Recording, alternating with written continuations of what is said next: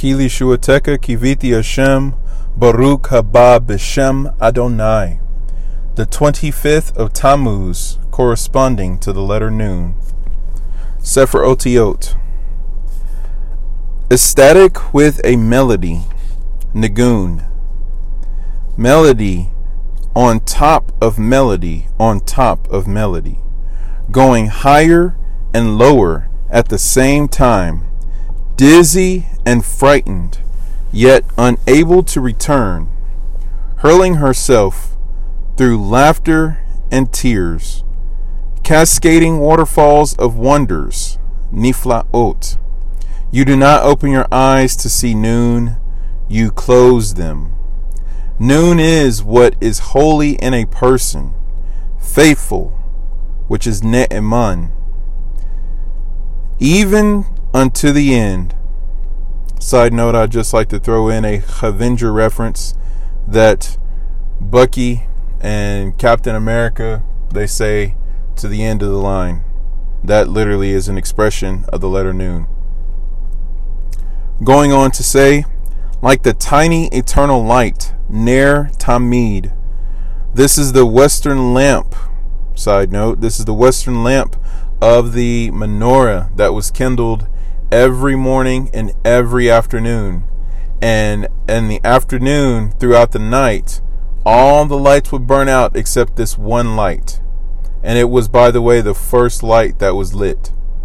So this is a supernatural light that stays kindled throughout the night to go along with the light that stays kindled throughout the night in the outer altar in the courtyard of the temple. So you have two fires that are constantly burning and they never go out.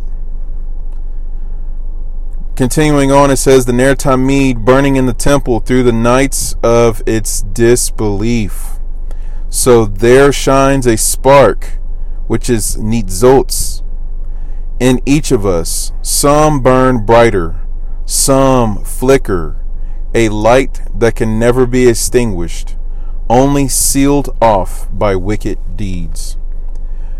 It's very important to note this final statement that says, never be extinguished, only sealed off by wicked deeds. No matter what you feel like about yourself, about your observance, about how much you know, how much you don't know, how long you've been actively observant or practicing Judaism, it's all contingent on, are your wicked deeds going to be the final statement for you? We can all make mistakes, we can all mess up, and I'd like to quote from Rabbi Rafi Mallet Shlita, who was reading Rashi on Shir HaShirim chapter 1, and basically the commentary was saying, Yafe, Yafe, you're beautiful, you're beautiful. It's a double expression. And this was used in the context of the Jewish nation being worthy of the Mishkan and worthy of the Shekinah dwelling among them. And it also has to do with the fact that despite our harlotry at Mount Sinai, when we worshiped the golden calf, Hashem still forgave us and allowed us a chance to return to Him. So if all else fails, whenever you're flickering, whenever you feel like, I can't get this right, I can't stop failing, just remember Hashem thinks of us. You're beautiful, you're beautiful. We can always return, no matter what. The only thing that keeps us from returning is wicked deeds. The moment we stay camped in wickedness, like Korach in his rebellion, then that is where we end. That is where the fire goes out. That is where we are today, where there is no fire, there is no temple. But may it be so in our days, and may it be established through the letter Nun, because when the temple was in existence, the fire never went out. May our fires never go out. Letters of Light brings down the gematria of Nun is 50. There are 50 gates or levels of Bina which is understanding. That's why the Jews counted 49 days, 7 complete weeks from Pesach to Shavuot, to ready themselves to receive the Torah. The famous question is, why does the Torah tell us to count 50 days after Pesach, when immediately afterwards it says to count 7 complete weeks, which are only 49 days? The answer is that an individual can only attain 49 levels of intellect on his own. The individual can only attain 49 levels of intellect on his own. The 50th level, that of transcendence, can only be provided by Hashem. Only be provided by Hashem. Therefore, God says, you do yours and I will do mine. If you achieve the 49th level, I will bless you with the 50th, the highest tier of Bina, which is understanding. This is brought down from Rosh Hashanah 21b. Also see Pardes Rimonim, Sha'ar Ha-Sha'arim, Sha'ar 13, chapter 1. It's important to note the equal relationship that is involved here. It is like the smoking furnace and the torch that walk between the parts at the Brit Bein Hametarim, which is the covenant between the parts during the account of Bereshit, where Abraham was told to offer up the animals and have the parts make a path. There's parts on one side or parts on either side of the path, and he falls asleep. The sun goes down, and it says a lapid and a smoking oven go forth through these parts. And that was the covenant that Hashem cut with Abraham, that his descendants will go into exile, but they will gain Eretz Israel, which is so important to understand why it says that we must suffer with Mashiach in order that we may reign with him. Because the only way that we received Eretz Israel was through going through exile. And the only way we will receive the final Geula is if we endure the exile. And so it says, this is from Garrett to Rome, and stand by for Pasuk. This is also quoted in the letter to Timothy, the second letter to Timothy, chapter 2, verse 12. If we suffer, we shall also reign with him. If we deny him, he also will deny us. And to cross-reference that out,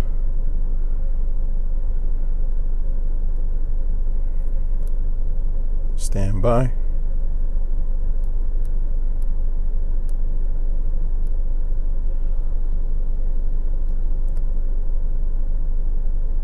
It is Igeret Rome, the letter to Rome, chapter 8, verse 17. And if we are children, then we are heirs, heirs of God, and co-heirs with Mashiach, if we indeed suffer with him, so that we may also be glorified with him. I'd like to bring down some insights from the Aleph Beit by Rabbi Ginsburg, and I'd like to give credit to citing this by Ish Pela Shlita. It says, the letter Nun, it's a bent over vessel, the bent over servant. The name Nun, it means fish. It's a kingdom. It's heir to the throne. The number corresponds to 50, the 50 gates of understanding. Goes on to say, the Mashiach, heir to the throne. It says the souls of Yisrael divide into 2 categories, symbolized by fish and land animals, 2 prototypes, the Leviathan and the Behemoth. 2 categories of souls correspond to the two innate tendencies and attractions of the soul, to either the concealed and secret or revealed and legal dimensions of Torah. Two prototypes, Leviathan and Behemoth, they will unite in battle, each killing the ego of the other, thereafter to blend together in true union. Their meat will then be served as the feast for the Tzaddikim and the Olam Haba. Leviathan, Lamed Vav, Yod Tav Nun.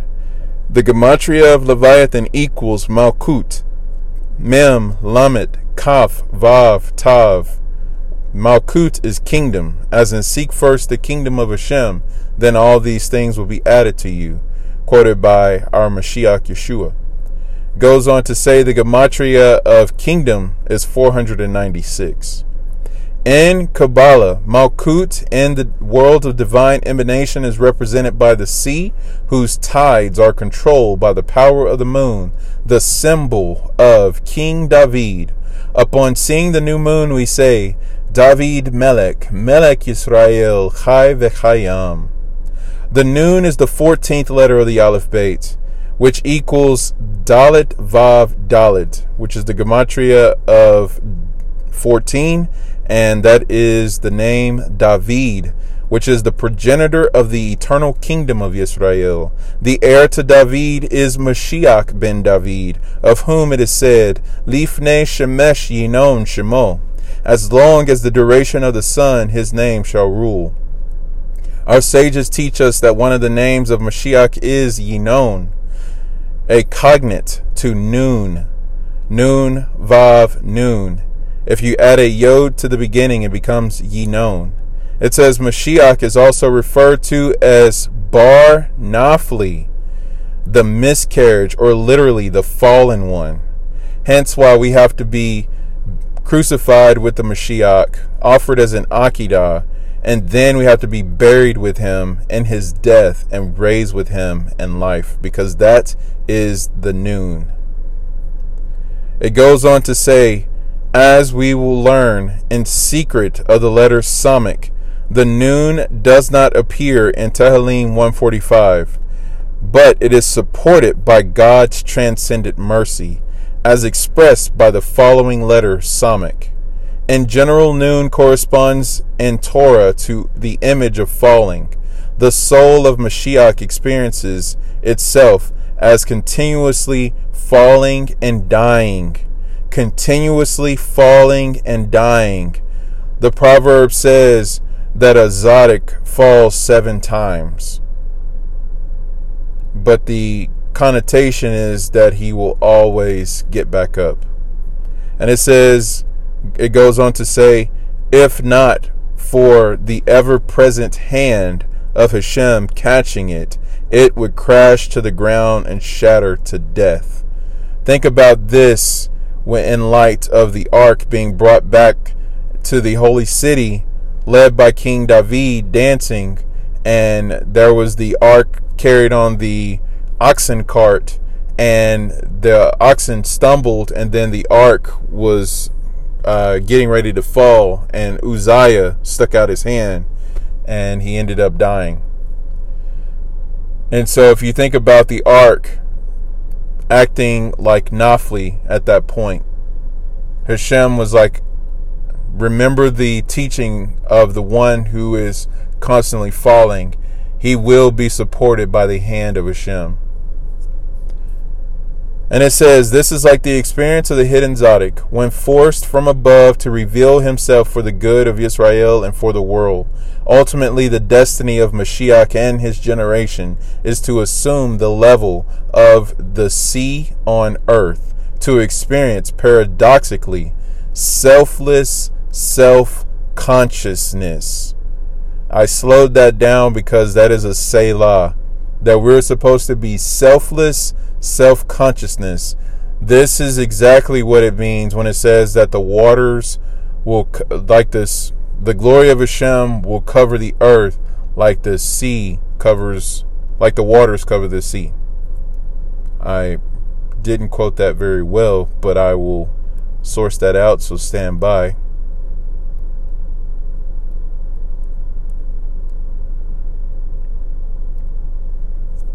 Like the waters fill the seas. There it is.